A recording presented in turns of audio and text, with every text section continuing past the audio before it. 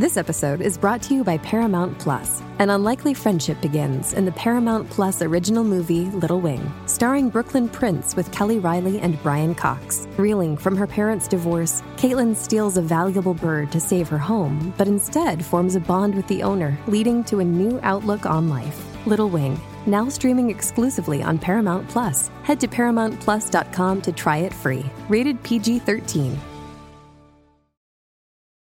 This episode is brought to you by Paramount Plus. Get in, loser! Mean Girls is now streaming on Paramount Plus. Join Katie Heron as she meets the plastics in Tina Fey's new twist on the modern classic. Get ready for more of the rumors, backstabbing, and jokes you loved from the original movie with some fetch surprises. Rated PG-13. Wear pink and head to ParamountPlus.com to try it free.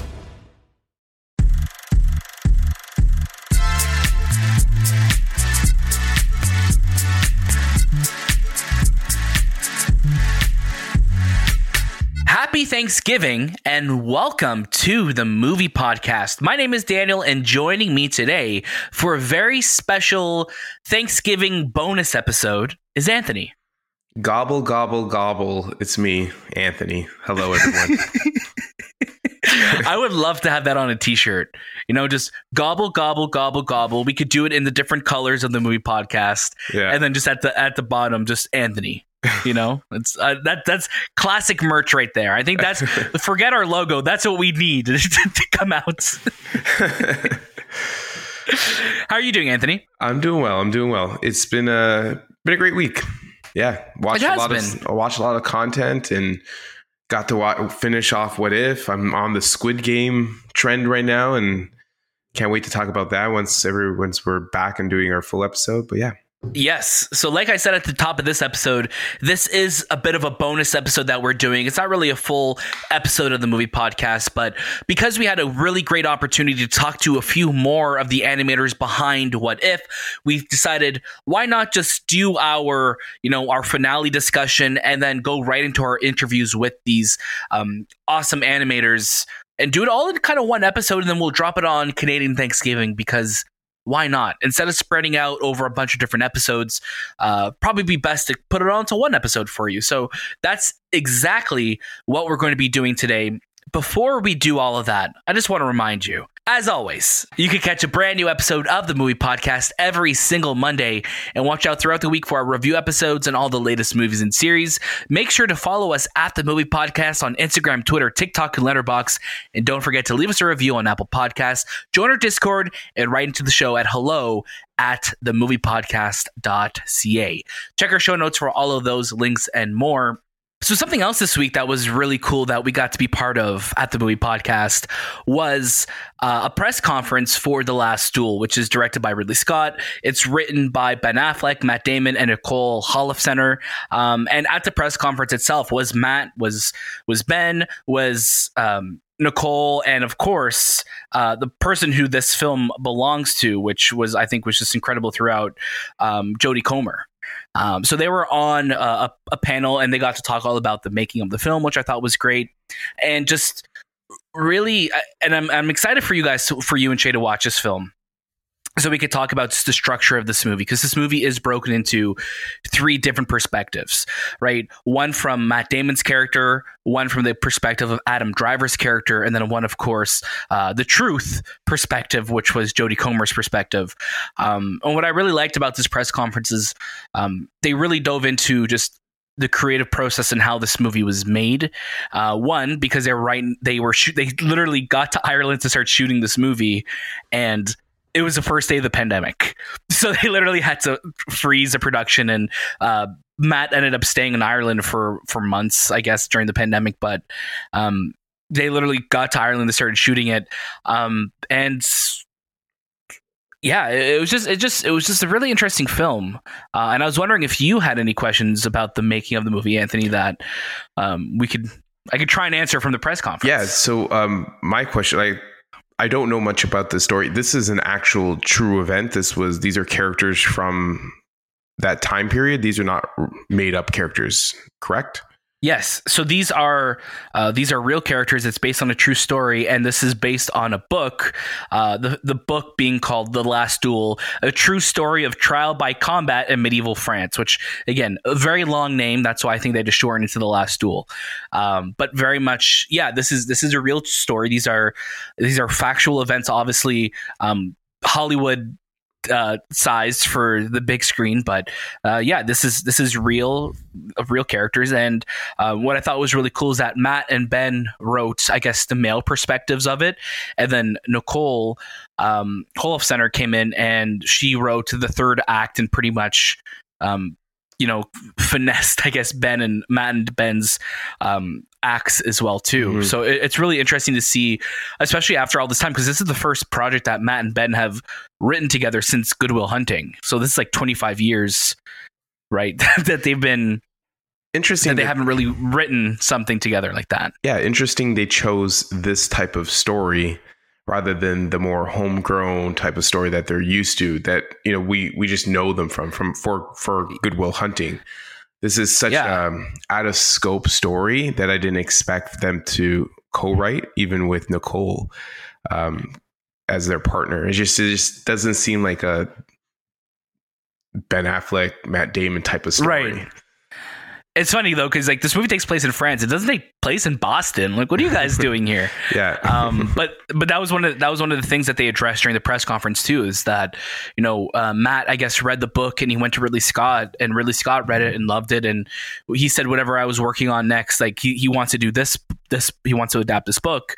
And Matt basically was having dinner with Ben Affleck one night. I feel like they just have dinner all the time. You know what I mean? It's like this is kind of just like us. So like, yeah, they're just hanging out one day, and Matt brings up the book to Ben, and Ben's like, "Why don't we write it?" And then that's how it kind of got going. And then they brought Nicole on board, and Ben was originally going to play Adam Driver's role, and then step down to more of a supporting role in the film, but I thought Adam Driver was great in the movie. And again, I'm really excited to dive in deeper about it. But the press conference was cool. I would have loved for Adam Driver to be there. I would have loved for Ridley Scott to be there. But I think Jodie Comer really is, she got most of the questions in the press conference too, which I thought was fitting because she really is the lead in this film, and I think I'm hoping that she gets her her flowers, because I think she's owed them for sure. Yeah, she's been like rising up slowly throughout Hollywood with Killing Eve, and then now she's done Free Guy and The Last Duel. It's so funny to see her in a role with Matt Damon, and like Matt Damon being her, I guess, husband in this story, and then seeing her in Free Guy, where her love interest is the dude from Stranger Things, Joe Keery. Joe Keery, yeah.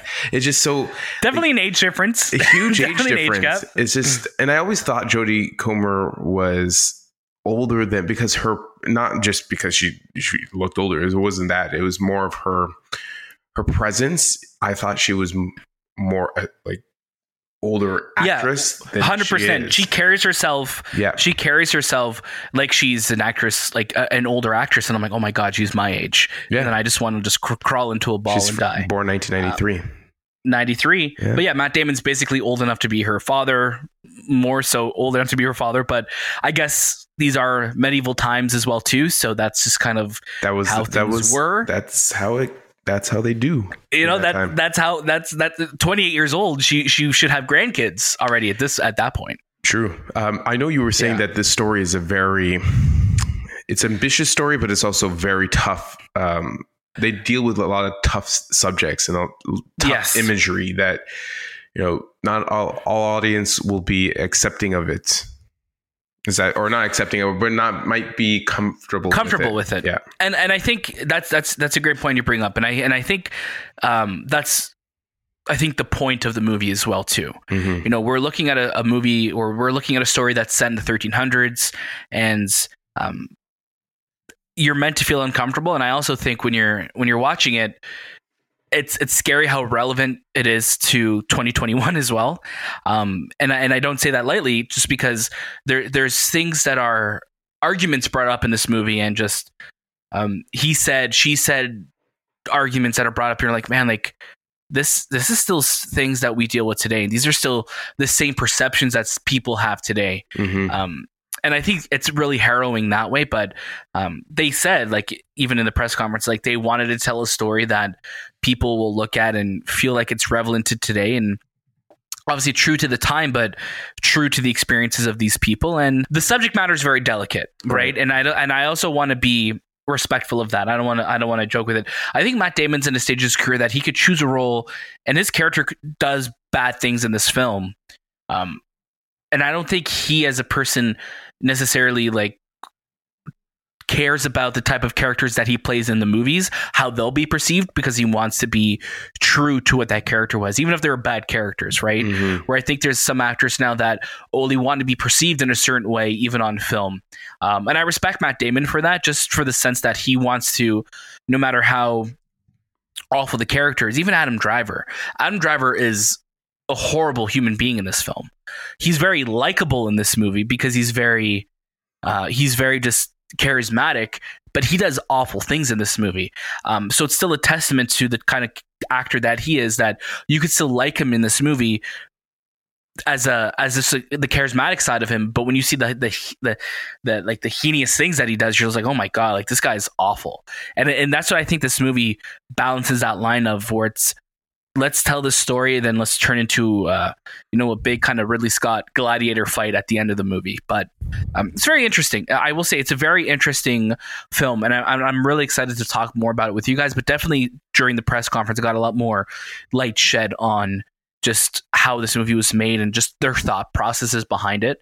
And again, Jodie Comer is just phenomenal. She's one of those actresses now that whatever she's in next, I'm going to be excited and look forward to. And this is Ridley Scott's second film. Well, first film out of 2 this year, correct? He has The Last Duel, and he has The House of Gucci, which also stars Adam Driver. It does, yeah.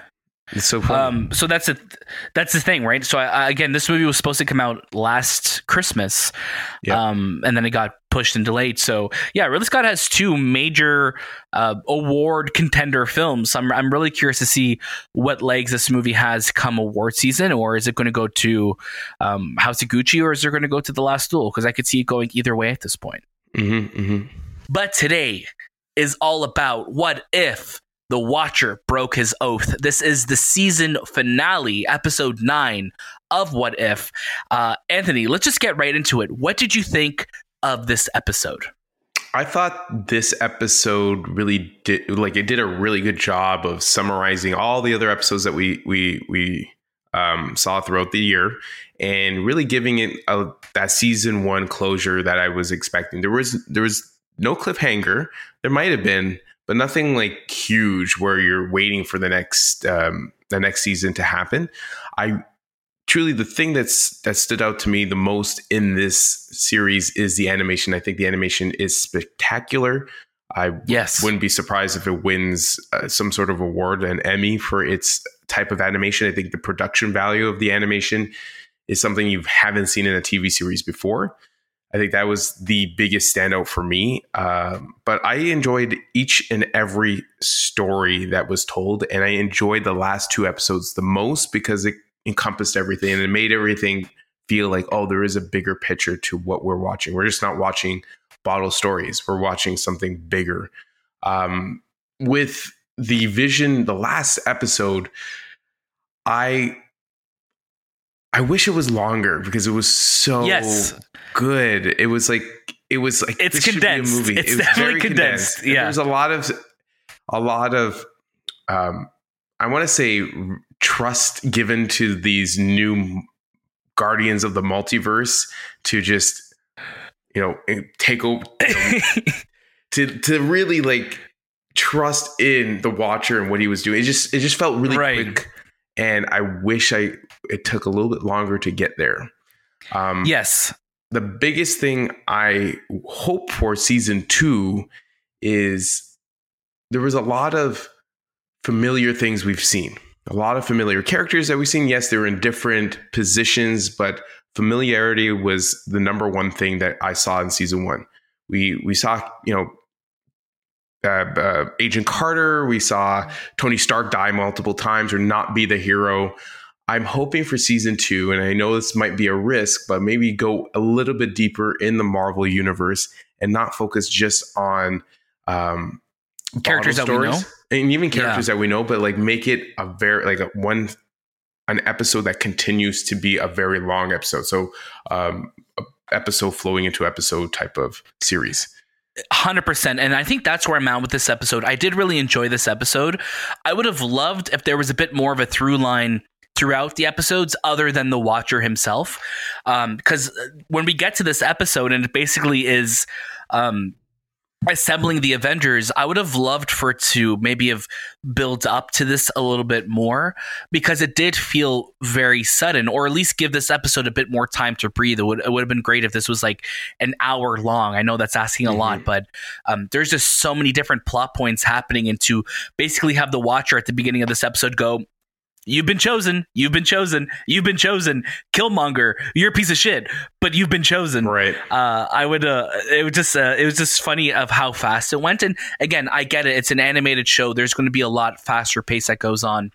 But when you do see this team come together, it's a really interesting team, because it really is just all these different characters from across the MCU that we know and that we love, and we're getting just a very different Avengers team. I thought it was so cool that we got to see T'Challa and Killmonger, talk to one another. And, and T'Challa referred to him as like my cousin. And he's like, "No, we ain't cousins." And it's like, it's just cool seeing like those character moments, especially it being Chadwick Boseman and Michael B. Jordan. I think the Watcher is a character I adore. And I think just him finally, after last week's episode, just going toe-to-toe with Ultron or Infinity Ultron, and now just assembling a team Guardians of the Multiverse. I'm really excited to see what they could do in season 2 with this. They did cut it an episode. You may have noticed when he goes to Gamora. We've never seen Gamora this season, like an episode dedicated to her. And Tony Stark was there in a suit that he built. So that was an episode that was actually going to be, what if Tony Stark, I think, went to Sakaar, and that's where and there's actually a Lego set that's built on it too, which is crazy. So they actually pushed that episode to the next season. So I'm really curious to see what their goal is for the next season of the show. Will the Watcher continue to be someone who, is he going to now choose not to interfere anymore? Is he going to keep his oath, or are we going to see a bit more of a through line where we're building something throughout the season? Because we didn't really see anything start building in this season until the very end. We may have thought that obviously the Watcher being the one consistent in each episode, but it was very cool seeing just Doctor Strange and Agent Carter and Captain Carter and like Black Widow, and my gosh, like just Thor. Everyone is like, this episode felt like almost like an anime of just how big it was, and just the light shows that were going on, just these big epic battles that were happening. Any favorite moments from this episode, Anthony? For me, it's the whole episode was it's just the animation was so well done, and especially I felt like the production value for these last 2 episodes were like really set high. Yeah, definitely. I did like the opening sequence with Agent Carter recreating Winter Soldier, like that opening sequence. Oh yeah, but it's 100%, and her stealth suit as well too. Yes. Yeah, and I felt like, man, I wish one day we get like a animated film that looks like that, because just with animation and comics, they just work hand in hand. The fluidity of characters and how they perform, and there's no way live action can do it, and CG always doesn't, it's not there yet when it comes to movement of body parts and stuff like that. Yeah, for sure. In animation, you're willing to accept a lot more. You suspend your disbelief a lot more. I love that opening sequence where it's just Winter Soldier, let's do it, but it's with Peggy this time. Yeah. Really, really cool. I just loved Peggy and Black Widow throughout the episode, where when Peggy meets, I guess a variant of Natasha, and they're just both having a shield, and they're just like going crazy throwing the shield at Ultron. Yep. Awesome moment. Very, very cool. I'm glad that you mentioned the Gamora, because I was wondering, did I miss an episode? Yeah, definitely. Did I miss an episode with Gamora and Tony Stark? But then I realized no, and you even said it yourself. they left it for the next season. So I'm glad Yes. that at least there's going to be some sort of tie into that, because I felt that part was a little bit of a miss on their end, because I feel like a lot of audience would be like, "Who? Wait, what?" It's an integral piece, because you've seen every character and you understand that why they're being picked. But then you see Gamora and Tony Stark, and again, Tony Stark is completely cut off. Like, he is not the hero of a lot of these multiverses.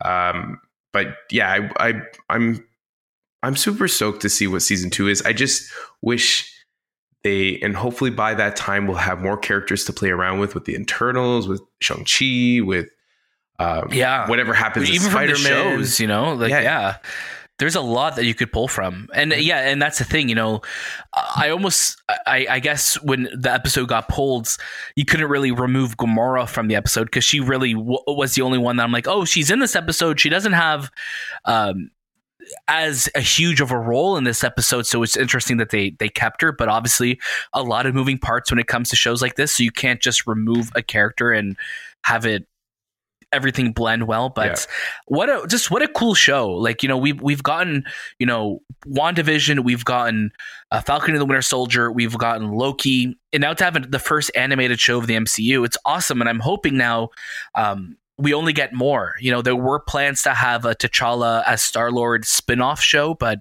that obviously was not moving forward anymore, because Chadwick is no longer with us. But I think there's so much opportunities to do some really cool stuff in the MCU in animated form. And like you said, Anthony, comics and animation just go hand in hand together. And hopefully we'll get to see even more of that in season 2 and beyond, whatever shows they decide to do.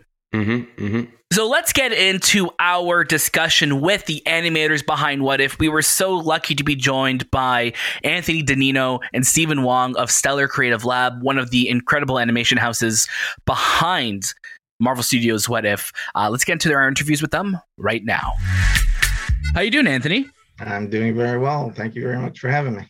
Oh, thank you so much. We're lucky to have you, and congratulations on the finale of What If is finally out there in the world, and you could talk about it, and you don't have to worry about spoilers or anything like that. What's it feel like now that this show's finally wrapped up for the first season?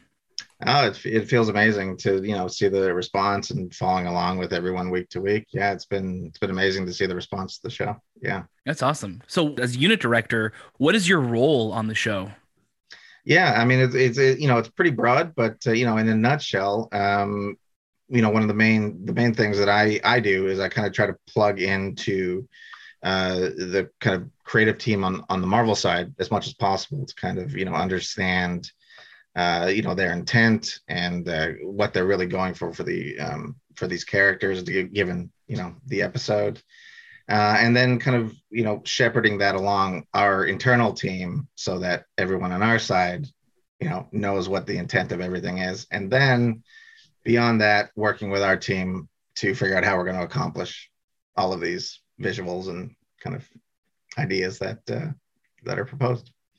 Yeah, it's a lot. And especially in a show like this, that's pulling from so many literally different multiverses within the MCU. It's a lot of things to have to keep in mind and kind of manage, right? Yeah, absolutely. Now, Anthony, was there any big surprises that you encountered while making the What If episodes? You mean, are you talking technical, story-wise, or both? Yeah. Yeah, I mean, obviously every story was a surprise. You never kind of know where each episode is going to go. And we have a smaller scope, right? We're one of many studios working on it.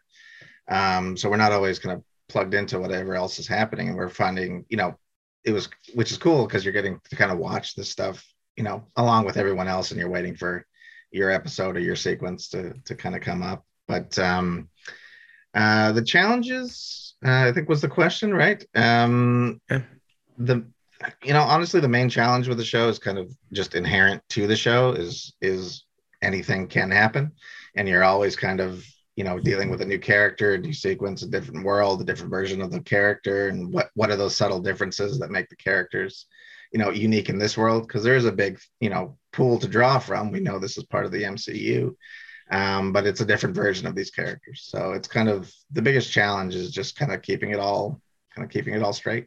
Yeah. It's really, really important to be kind of plugged into, like I said, the people on the Marvel side who kind of know this world and are really driving it, and what their intent for the characters are. Was there any sequence that like took a really long time to make while building your episodes? Yeah, I mean, we worked on What If Ultron 1, and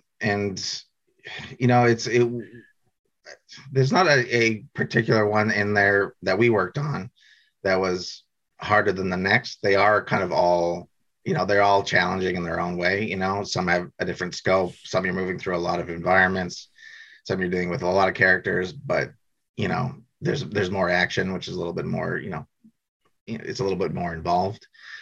So I don't think one stands out above the rest in terms of difficulty. It just overall is a challenging show for sure, and I think you can kind of see that on screen when you see kind of the ambition that the show has. Mm-hmm. Oh yeah, definitely. I mean, when you're looking at a show, especially something that's, I guess, contained within 30-minute episodes, you're covering a lot of ground. Where in your episode alone, you're seeing so many different characters that were set up over time in the MCU and different films, and now it's just like we're just running through this, which is great, but it's a lot. It's sensory overload too, which is great, like for viewers, because I think what this show does so well is that it really is like it's a reward for longtime MCU fans, because there's so many elements that are just drawn from across all of the films, and it really is paying off all of those like just great fan moments. For yourself, before working on the show, were you an MCU fan? Did you have a favorite MCU movie that you were particularly fond of going into this show? Yeah, I was definitely a fan. I've seen, I've been following along ever since they started. I was a Marvel Comics fan growing up. I really do like where they're taking the Thor movies. I think they're really interesting. Like they've kind of, I think, found what's really, really great about that character. And, they're really kind of exploring really fun and interesting, storylines, and also just visuals, I think are, quite strong in those movies. Oh, definitely, especially with Taika Waititi there, and even when you see in the Thor episode of the season, it's a lot more of just like Thor having a good time. And I think Thor is a character that I think suits that so well, where he just is just enjoying himself. It's a lot of fun. Absolutely. How did you get your start in the industry? I mean, I went to art school. Kind of after high school, I went straight to art school and kind of was more focused on photography at that time. But kind of within that program, I kind of somehow ended up doing a stop motion animated film as my kind of thesis project, somehow, without knowing how to do any of it. But I realized kind of that I did want to get into filmmaking there, and it was kind of a way that is a medium that really kind of suited my personality, and I could kind of create something on my own. And once that kind of dawned on me, I decided to come out to Vancouver, go to animation school, and kind of took off from there. So went to Vancouver Film School for animation, and shortly after that started my first job as an animator on a feature out here. Did you have any inspirations, like inspiring films from or TV shows that you kind of took from? Yeah, absolutely. The the main one for me, I think that was kind of like I say it often, as a game changer for me was when I saw Akira growing up. And that kind of changed the entire medium for me, and just kind of stopped being something that you'd kind of watch on Saturday mornings, and kind of really broadened my mind, at least, and kind of opened me up to a whole different kind of storytelling within the medium. That was that's a big touchstone film for me. Yeah, me too. Like Akira, it's funny because Akira is so big in North America, but if you go to Japan, it is big, but it's not as big as it is here. Oh, that's I guess. And I was learning about this through multiple podcasts related to Akira and the history. I'm like, man, that's so surprising. And I guess it's because it was always an animation style that came there. It came from there, and culturally it was always there. Mm-hmm. But for us, it was so new that even for you, like it inspired you to go into a whole medium. Yeah, absolutely. It's it was just yeah, like we said, it was completely new for us, right? And I can totally see what you're saying about, it might not be maybe as special when it's something you see over here a lot, but Mm-hmm. coming from the Disney, growing up with Disney and that kind of thing, which I love too. But when those started playing on, Space Channel or Sci-Fi Channel or whatever, that was just a whole nother world opened up. Oh, definitely. And I just think of like the motorcycle shot alone. Like you see that in so many different just animated shows and in live action. I was wondering for yourself, have you worked in the live action space at all? Because just like on like the previous side or anything like that. Yeah, I've worked on a number of live action films as a previs artist. Yeah, definitely. Yeah. What's the biggest difference between working on the previous side or working for an animated show? Uh, the biggest difference, I mean, it's uh, where I worked in live action, because I was working in previs, you're basically making an animated version of the film before they film. So day to day, it's actually not that different for what I did. But the main difference would be that, yeah, you're coming up with these ideas when you're prevising and that kind of thing, and then it goes off for somebody else to accomplish. Right.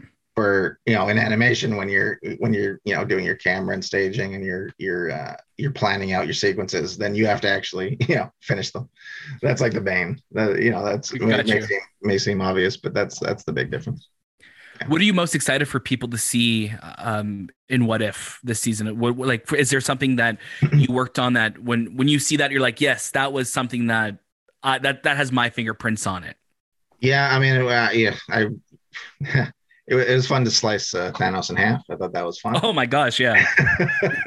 So we enjoyed doing that, and very much enjoy seeing the reactions that got. That's the standard. That's awesome. Said on the show, it reminded me of when Trunks, I don't know if you watched Dragon Ball Z, but when Trunks sliced Frieza right in half when he landed on planet Earth, it was just like, yeah, it was very funny. It's just very similar. It's like, here's this guy that you expect him to like destroy, and he's just like, no, you're done.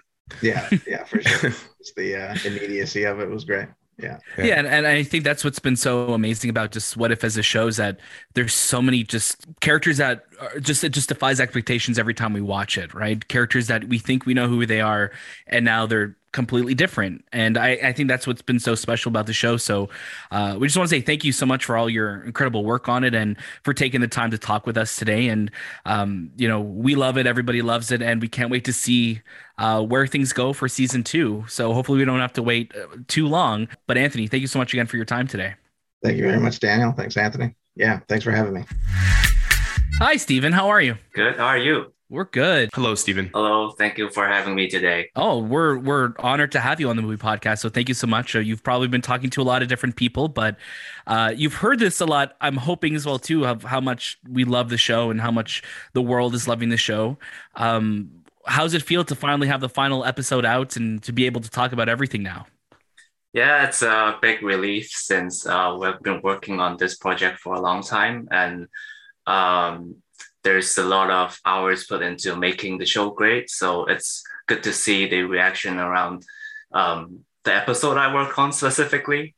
And I'm just really glad that a lot of people are enjoying the show. Oh, of course. And we love it. And that's the thing, like, anytime one of these MCU shows now have finished, we've been just like, oh man, now we got to wait. But luckily, there's been a lot this year that we've been able to, pad the year out with, because it's just been so nice to look forward to something every single week. And I think What If was a awesome one to look forward to every week. For sure. I think for MCU specifically, they really space out a lot of different points that we can look forward to throughout the year. So I'm just really glad that I'm a part of What If, and there's still like movies coming this year. I think 4 is coming soon. So yeah, I'm really excited for that too. Steven, maybe you can kind of give us a little bit of a breakdown of what a background artist does, so our audience kind of gets to know a little bit more about your role in the What If. Yeah, so there's mainly 2 parts. First is 2D layout, where we draw really roughly to define the perspective, action, as well as like the sizes of objects in each shot. And this is in black and white. And then there's painting where we color in these roughs and try to push the cinematic lighting in the scene. And for what is specifically the show's background is hugely inspired by classic American illustrators. So it was really fun to stylize these environments in that direction and try to create interesting textures. What tools did you use to build this? Was it all through Maya? No, actually, the main software that I use is Photoshop, and basically everything I do is in 2D and then kind of transfers into 3D through Light and Comp in our artist departments. Very cool. That's awesome. Yeah. And the backgrounds on this show is something that, as we've been watching the show weekly, we've been saying in our weekly recaps of just how gorgeous the visuals are of the show, and just the backgrounds, especially where those moments where you just have the watcher just in a scene, just looking over everything. It is very cinematic. And of course, this show is within the canon of the MCU. And what was it like bringing such a cinematic, I guess, feeling to an animated show? There's obviously a lot of challenges along the way. One emphasis that we have is just to try to push the cinematic and atmosphere as much as we can.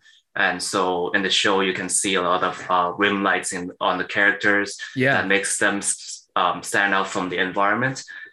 And for environment specifically, we always try to design these environments in a way that have interesting shapes, but not too interesting so that it stands out over the characters. Right. What was your biggest surprise working on the show? Do you mean in terms of plot lines, or? It could be both. It could be technical or plot lines. I think the plot line was definitely Thanos being split in half. I actually painted one of the shots that is showed like when he was split in half. So that was pretty cool seeing everybody's reaction from expecting them having a big fight and then turned out being shocked. That's the popular answer. Yeah, it is very popular. We were just talking to Anthony, who's the unit director as well, and he said the exact same thing. Yes. It was like when I was first looking through these storyboards, I was pretty shocked as well. Were you always a background artist, or how did you get your start within the industry?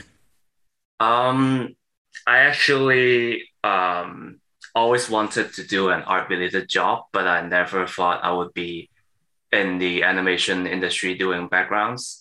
I went to college studying illustration, and I remember at the time I was pretty lost. And then I was thinking of maybe doing something illustration related in magazines or a newspaper. And then eventually I wanted to become a concept artist for games. So I went to Montreal to study a bit. And then through that, I was able to develop a portfolio that is able to transition me from that to the animation industry, which I'm really grateful for. That's awesome. And I think Canada is such a hub for so many different aspects of entertainment. Montreal obviously is huge for games, and Vancouver for animation and film. What game? I'm assuming you're a big video game fan as well too, if that's the industry you wanted to go into. What are some of your favorite games that you've maybe recently played or even growing up that you loved playing? I think this might be a really popular answer, but League of Legends is one of my favorite games. Although I don't play it now, but when I was growing up, it was a huge influence for me to get into the gaming industry, specifically their splash arts, their lore, and their cinematic trailers. That was a really inspiring kind of game for me in terms of my art career. That's awesome. What about movie inspirations or TV series inspirations? I think Ghibli movies and Disney movies are definitely one of the biggest influences. I've always have a strong interest in movies as well. I think my favorite movies would be Interstellar. I think like it's other than the storytelling of the film, it also has a really great shots as well. And yeah, that was a really big part of why I wanted to get into this industry as well. Interstellar is a big one. We talk about that film all the time, and I think it's a running I think just joke on our show of just how often it feels like every week a couple weeks goes by and either I have watched it or Anthony's watched it or one of our other colleagues have watched it. It's a big one for us too. Other than working on What If, is there any other projects that you're working on that you're allowed to talk about? If you're not allowed to talk about anything, that's okay too. We're just curious, is there anything that you're working on? Nothing much in particular, but I hope what we're working on next will be exciting for you guys too. That's awesome. And again, Stephen, we're so thankful that you took the time to talk to us today on the Movie Podcast. We can't wait to see where things go in season 2. We hope that you come back to work on it and we can talk to you again. Cool. Thank you very much. Wow. As Shay would say if Shay was on this episode, he would say, wow, the way you guys ask those questions and they gave you those answers, wow. That's what Shay would say. He would have said that one question and they didn't even know how to answer it. That was remarkable. Yeah. We anytime Shay's not on an episode, we always have to channel his energy. And I think we do. I think we do a good job of it. Yeah. But honestly, as we were saying at the top of this episode, What If has been such an awesome show just to go week to week watching, and the fact that we got to speak to Genevieve last week, and then now we got to speak to Anthony and Steven this week. There's such incredible humans behind the movies and shows that we love so much, and we never take it for granted that we get to have them on the Movie Podcast. So we're so thankful for them for joining us, and we're so thankful for you to listening. So if there's any other person in the world that you want us to have on the show, let us know, because the worst thing that they could do is say no. My mom tells me all the time, hey, Daniel, you should just ask Tom Hanks to be on your show. Yeah, Mom, I'll be honest, I'd love for Tom Hanks to be on the Movie Podcast. Tom, I know you're listening to this episode. Just shoot us an email, hello@themoviepodcast.ca, and we'll arrange something, right? Who do you want to have on, Anthony? I would probably get a director, either Fincher or, because Fincher does really good conversations. Like he's very conversal. He'd be roasting us the whole time, though. Yeah, but like I watched his conversations, especially when involving Seven and stuff like that, and I'm like, man, he's great to have as a host. Or Denis Villeneuve. Yo, Denis, you got Dune coming out, man. Come on the show. I know you just did Seth Meyers, but you could come on our show too. Or Stephen Colbert. He was on. You could do the Movie Podcast as well. We're up there as well. We're in the same league as them, are we not? I think we're beyond that. There you go. Yeah. You heard it from Anthony himself. Thank you so much for listening to this week's bonus episode of the Movie Podcast. Don't forget, you can catch a new episode of the Movie Podcast every single Monday, and watch out for our review episodes on all the latest movies and series. Also, don't forget to follow us at the Movie Podcast on Instagram, Twitter, TikTok, and Letterboxd, and check out our show notes for all of those links and more. We hope you have a great Canadian Thanksgiving. That was This Time with the Movie Podcast, and we'll see you next.